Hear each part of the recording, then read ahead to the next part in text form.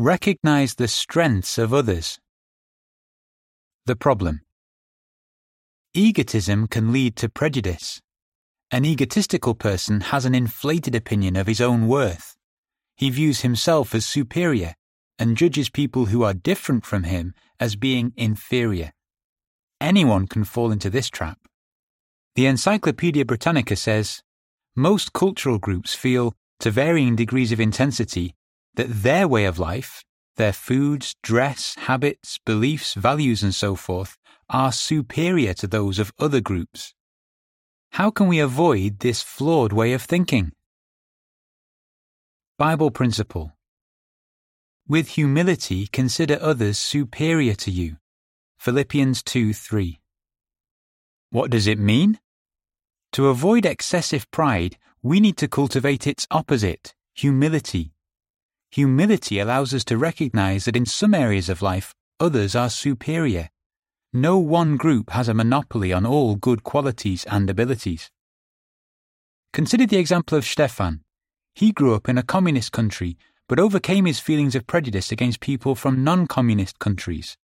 He says, I believe that considering others as superior to you is important in counteracting prejudice. I don't know everything. I can learn something from every person.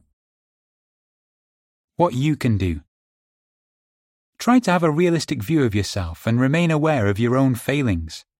Acknowledge that others are strong in areas where you are weak. Do not assume that all people from a particular group have the same flaws.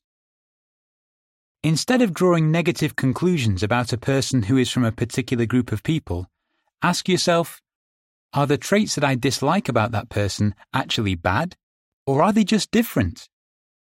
Could this person find faults in me? In what areas is this person more capable than I am? If you answer these questions honestly, you may not only overcome any prejudice you have, but you may also find things to admire in that person. Real-life example. Nelson, United States. I spent most of my younger years in an area where the population was predominantly of one race and background. But when I moved to a large city at the age of 19 to work in a factory, I found myself working with and living near people of many different races, backgrounds and cultures. As I got to know my workmates and made friends, I saw firsthand that people's skin colour, mother tongue and nationality told me absolutely nothing about how hard they worked, how trustworthy they were, or what their innermost feelings were. I later married a woman whose home country and race were different from mine, and I have found much joy in learning about different kinds of foods and forms of music that were new to me. Life has taught me that all of us have faults and virtues.